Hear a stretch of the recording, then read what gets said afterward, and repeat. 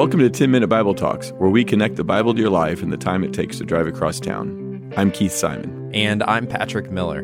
On today's episode, Patrick and I are going to discuss how to have hard conversations, especially conversations with friends or family members you might be seeing over the holidays.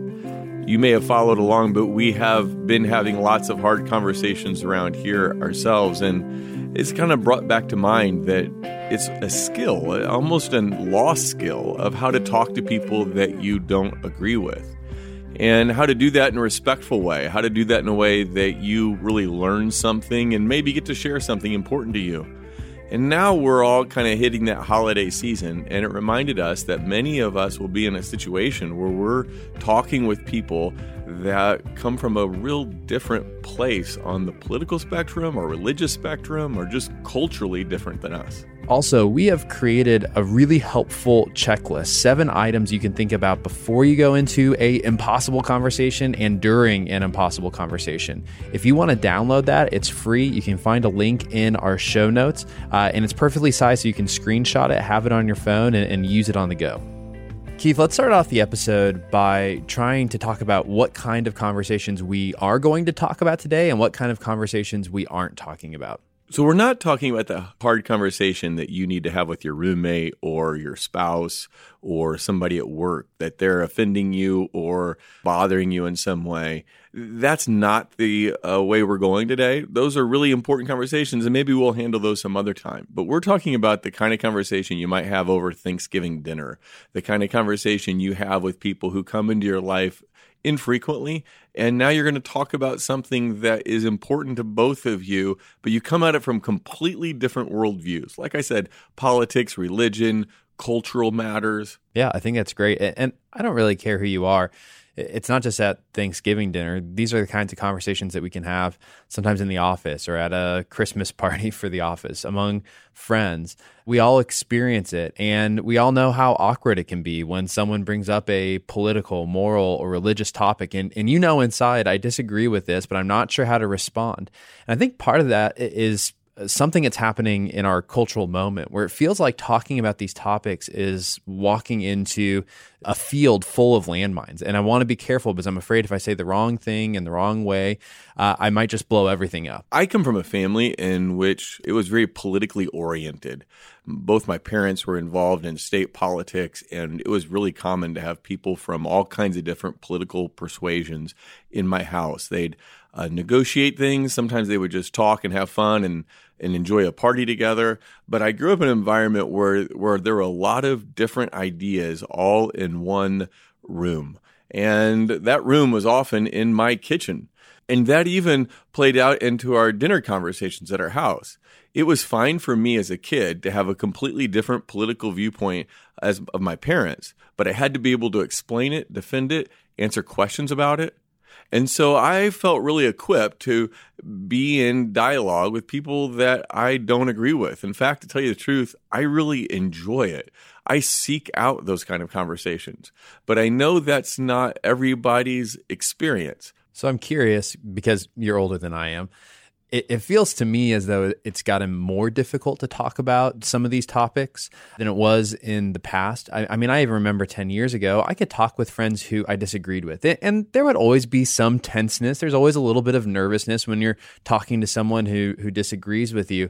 But now it feels different. Now it feels like if I disagree with someone, it's not even a question of why do I disagree. Sometimes I'm sitting there thinking, do they think I'm a bad person? I'm an immoral, almost evil kind of person for holding my view. I think one of the reasons that's true is sociological. There was a book that came out, I think in 2004, but I could be wrong on that, called The Big Sort. And it is a phenomenon that sociologists are seeing play out and accelerate, really. And that is that people are living by people who agree with them.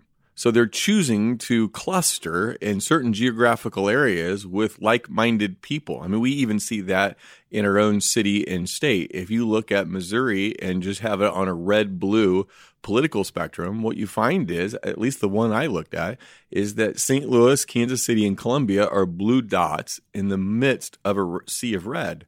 So we live in a blue city in a red state.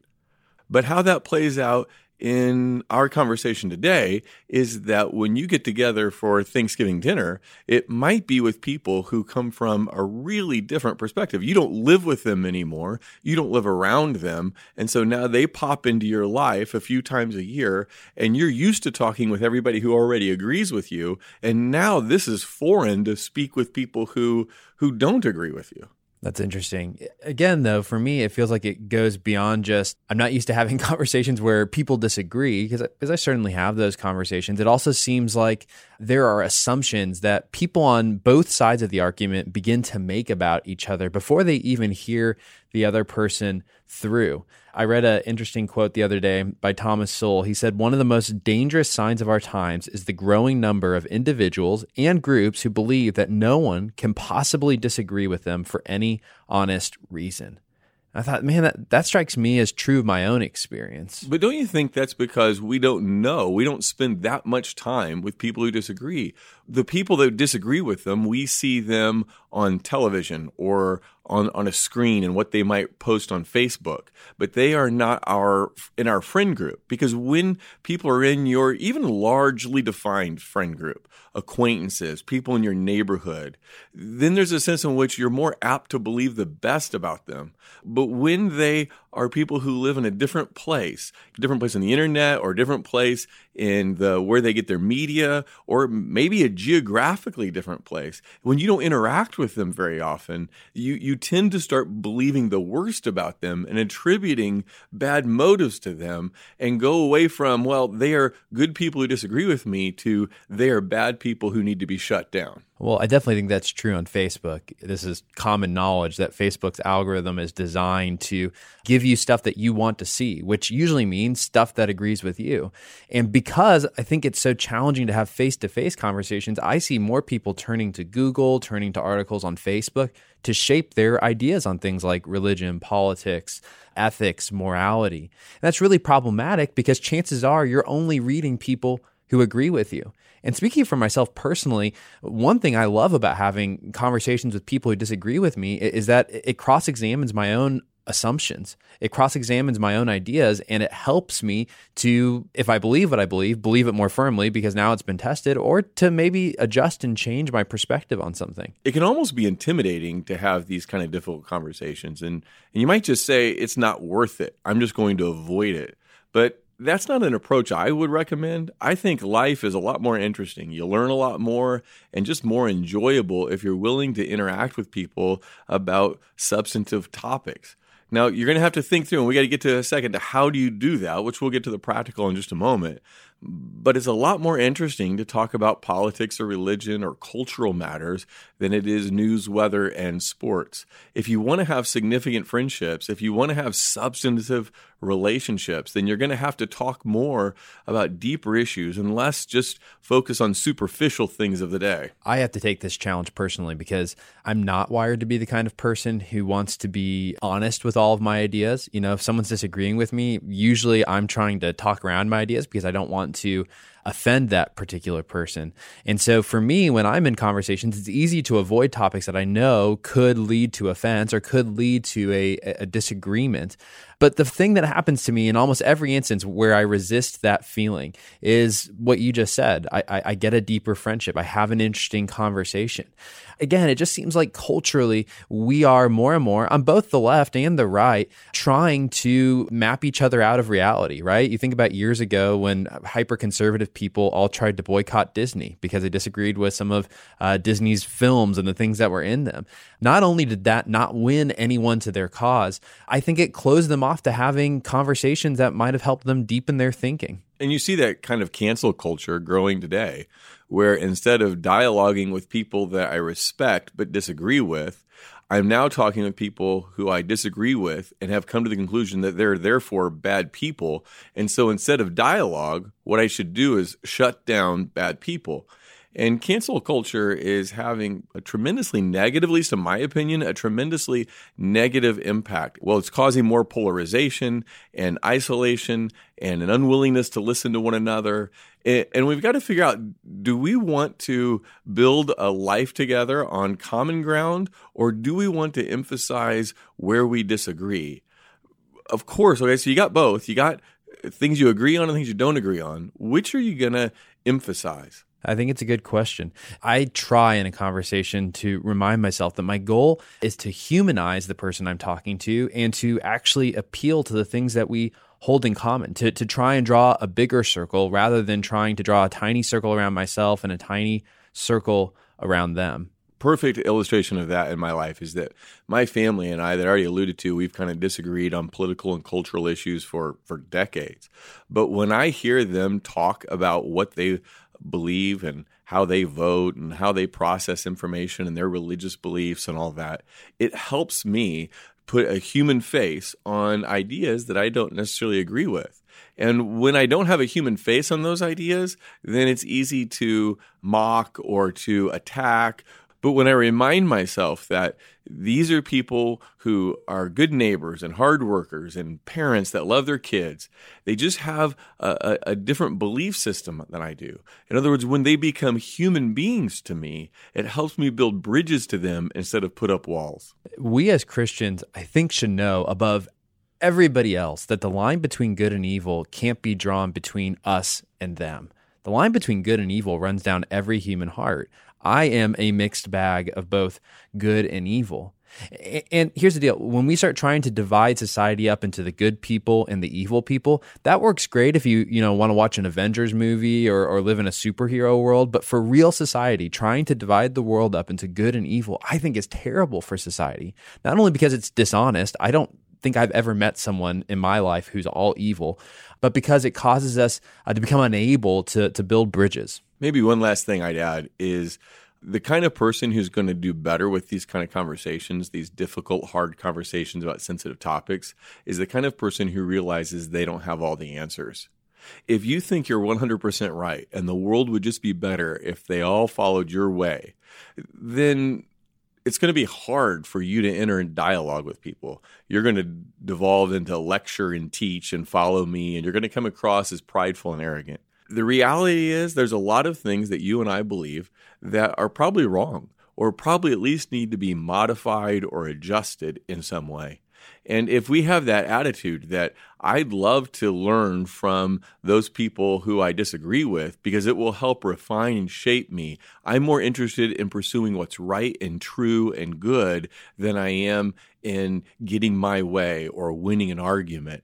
Well, I think that kind of approach will do a lot better. So when I enter into dialogue with people I disagree with, I almost always come out having learned something from it. That's a great way to go into conversation, especially if the person you're talking to has no interest in changing. I often tell myself, okay, they don't necessarily want to hear what I have to say, but I have an excellent opportunity right now to learn from them, to listen to them, hear their perspective, and understand where they're coming from. One little exercise to your point of, hey, we need to be humble people who hold our views open-handedly. One exercise I've tried to do with myself is I think through some of my core beliefs, and I ask myself on a scale of 1 to 10, how sure, how positive, how confident am I of this thing? And on those things that I score 9s or 10s on, I stop and I think about them and I ask, what would I have to see to disprove this view? And if I've got pretty rational things, like, yeah, if I saw this, or this, it might disprove my view, then I can say, hey, I'm justified in choosing a 9 or 10 on this. But if I don't have any questions or anything that could change my mind on an issue that are rational or reasonable for someone else to come up with, it tells me something. It tells me I'm probably being an ideologue. It tells me I probably haven't thought very hard about that particular view. I'm just holding it because I'm so confident. And those are precisely the places that I want to go and talk to people and let them ask me questions so they can think through it more fully. So maybe without even realizing it, we've switched from the why part of our conversation to the practical. In other words, why have these? Well, we've already kind of given you some of those reasons. Why have these conversations? But we need to talk about practically, how do you maximize them? How do you make them mutually beneficial? And we've been discussing here the last couple of minutes about kind of what's your goal. And if your goal is to kind of quote unquote convert someone to your view of the world, then, well, good luck with that. See how that turns out. But if your goal is to go in and listen and learn and engage and have fun and sharpen yourself a little bit and see what you need to change, well, that's going to produce a whole different kind of conversation. Yeah, my goal in my ideal world when I'm talking to someone is not to win. If you're having a debate, the goal is to win. But I have very few debates in my life, in reality. I'm just talking to friends. Our goal should be, I think, to give life, to love someone. Proverbs 18:21 says that the tongue has the power to give life and death, and those who love it will eat its fruits. And so I try to just ask myself the question, when I talk to people, am I giving them a fruit of life or a fruit of death?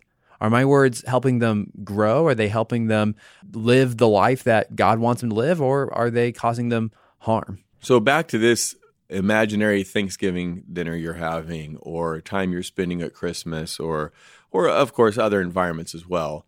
I think one thing to keep in mind, super practical, and some of you are going to think it's silly and not that big of a deal, and that's just tone and body language. And by body language, I mean facial expressions, the whole deal.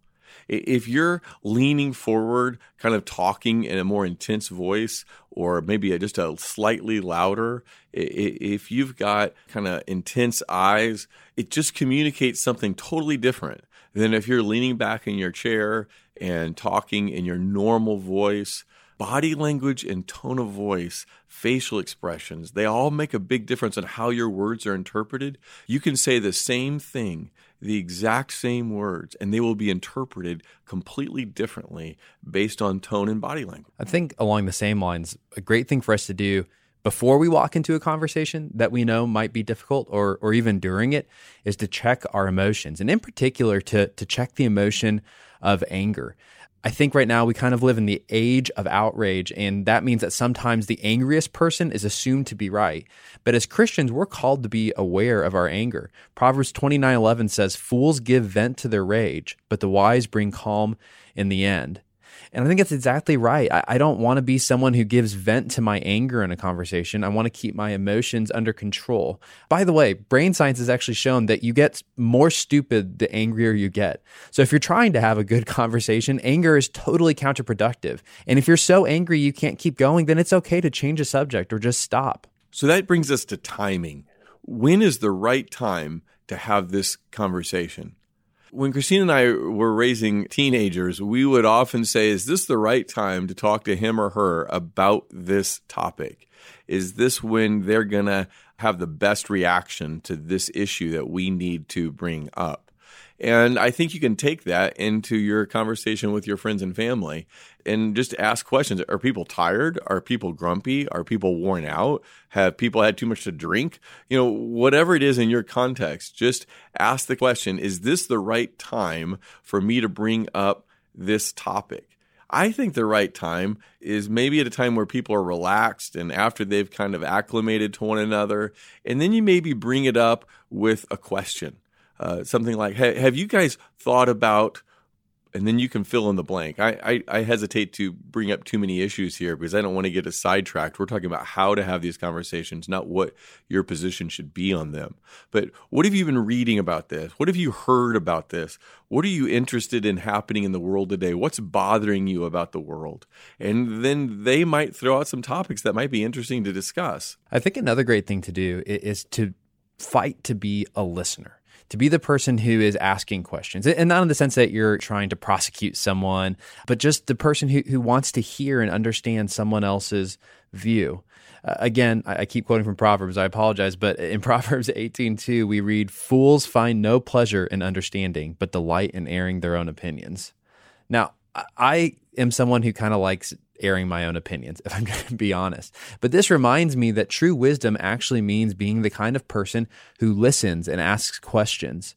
A famous Christian theologian, Francis Schaeffer, said that if he had an hour with someone, he would spend 55 minutes asking questions and only the last 5 speaking.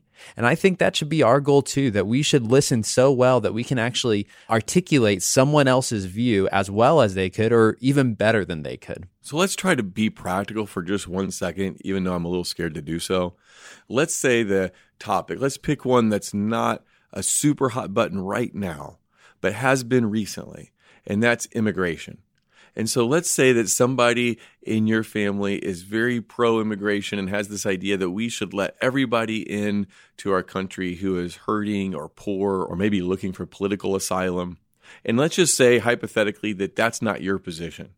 The way you could ask a question is just to say, now I hear you that you have a heart to let people in here to our country, and that's really important to you because you think that's what our country is built on, accepting immigrants.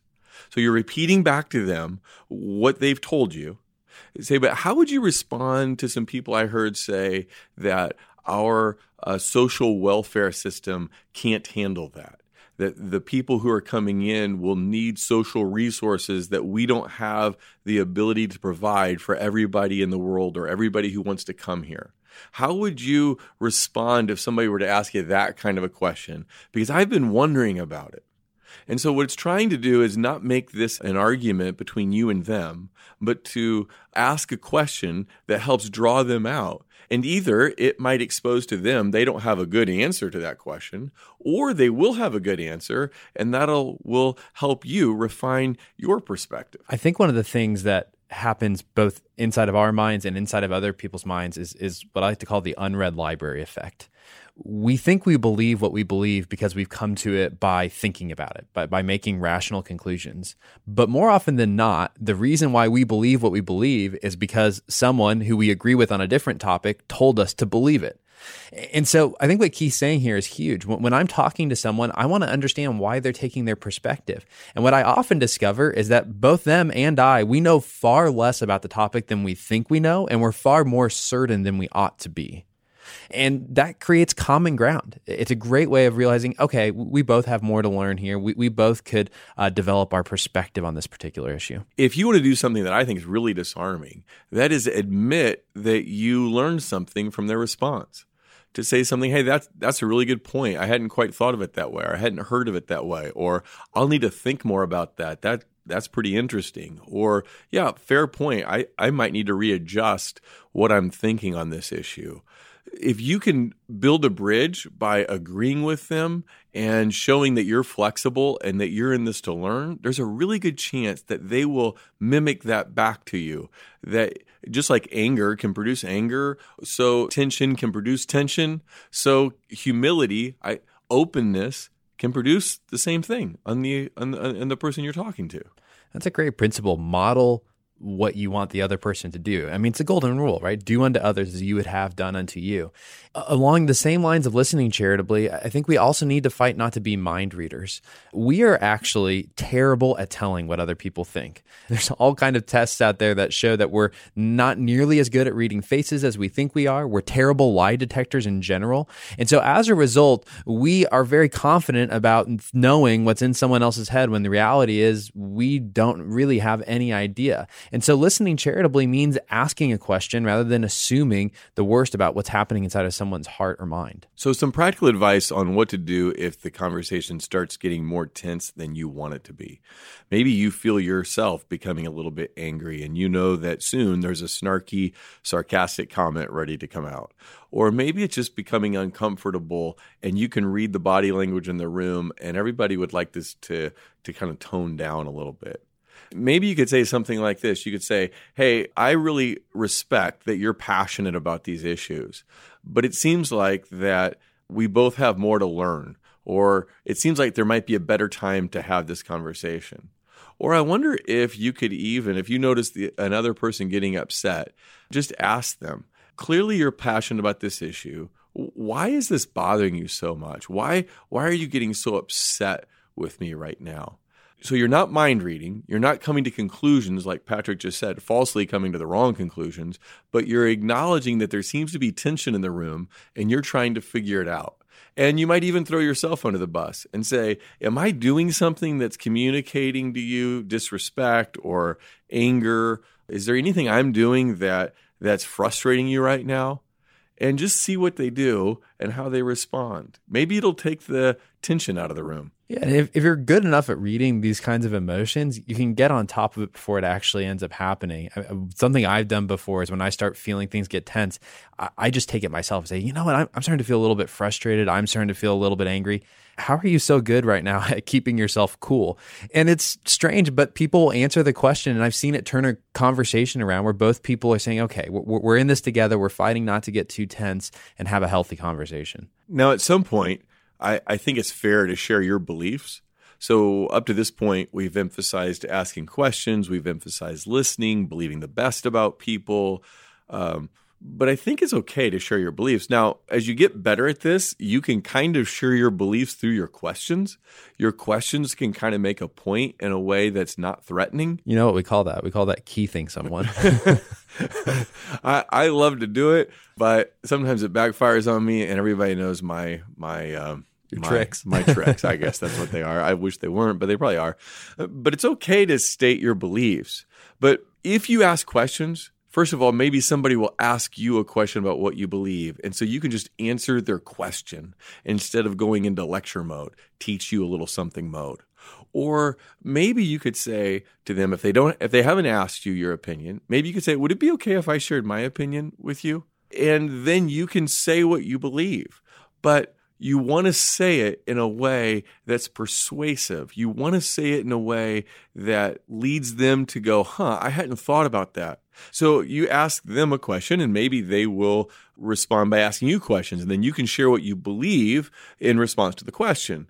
Or maybe you ask permission from them to share your beliefs. Like, would it be okay if I told you a few things I've been thinking about in this area?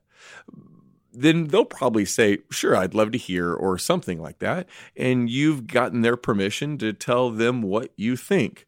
At this point, I would keep it short. This isn't lecture mode. They're not looking for a lot of content for you to download to them. They're not looking for 10 minutes. They're looking for little nuggets. So you can share something that you believe, that you think's important, and why it's important. Not just the what, but the why. And then say, what do you think about that? What's your feedback on that? So again, we're going back and forth like a tennis match, as opposed to just me verbally vomiting all over them. One thing that some people will say is that somehow it's harmful to try and evangelize, to share about Jesus, to talk about your religious beliefs or political beliefs or whatever it is, that's harmful. You should just keep those things to yourself personally. But as Christians, I think if we genuinely believe that Jesus really is the way, the truth, and the life, then the most loving thing that we could do is make sure that we share about him with other people. There's this great YouTube video, you can search for it online, of Penn Jillette, who talks about a guy who came to him after, he's a magician, so after one of his shows, and he gave him a Bible. And the guy was really nice. He told Penn that he loved his work. He thought he was a great magician. And Penn took the Bible, and he said that the conversation really impacted him. One, because the guy was really nice and obviously cared about him. But two, he saw that this guy wanted to give him something that had changed his life. He wanted to give Penn Jillette the way, the truth, and the life. And Penn Jillette saw that, look, if you really love me, if you really care about me, then how could you do anything less than that? If you have the truth, if you have something that can give someone life, why wouldn't you want to share it? And so while it can be hard to talk about these things, I think that as followers of Jesus, it's something we're called to do. And it's not something we expect to happen in a one-time shot. It takes patience and lots of process and many conversations over time. That should be our attitude. But because we love people, we should be willing to speak honestly and share about him. You know, they say that the things you shouldn't talk to people about are religion and politics because they're controversial, right? People get worked up, animated. But on the other hand, that's what you want to talk about, things that people care about and value enough to get worked up over. And so it's kind of fun to acknowledge at a gathering of people that, hey, everybody says we shouldn't talk about religion and politics, but we're a close family or we're good friends. Let's talk about it, but let's just do it in a way that's respectful and fun and listens. And then maybe you could just ask them, what do you believe? What do you believe about God? What do you believe about truth? What do you believe about the Bible? Have you ever been to church? What do you think about Jesus? You know, depending on the context and what the group, you might ask a different question. Do you consider yourself a spiritual person? Tell me about it. And so a lot of the same things that we've been talking about regarding politics can obviously apply to a conversation about religion, Christianity, faith, Jesus. And it's far more important, right? I'm sure this is true for you too, but of course for me, it's far more important what a person thinks about Jesus than what they think about healthcare policy or immigration policy or the impeachment proceedings or whatever political topic you might want to come up with. Jesus is a far bigger deal. So you could take some of these same principles and apply them to spirituality. But I think if you can disarm the group by saying, hey, everybody says don't talk about this, but that's going to make this a fun night. Let's talk about it. Let's just do it in a way that everybody feels good when they leave. It could turn into maybe one of the best Thanksgivings or one of the best nights out that you've had in a while. That's a great place to close our conversation. And again, if you forgot, check out our show notes because we have a little 7-part checklist that you can bring into any conversation, before a conversation, during it, to help you have a great conversation. And it's perfectly sized for your phone, so you can just take a screenshot of it and have it with you as you go. Thanks for listening.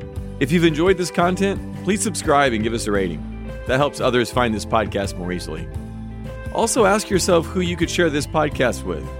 Texting an episode to a friend or family member is a great way to help them grow spiritually. If you want to go deeper, check out our show notes for book recommendations.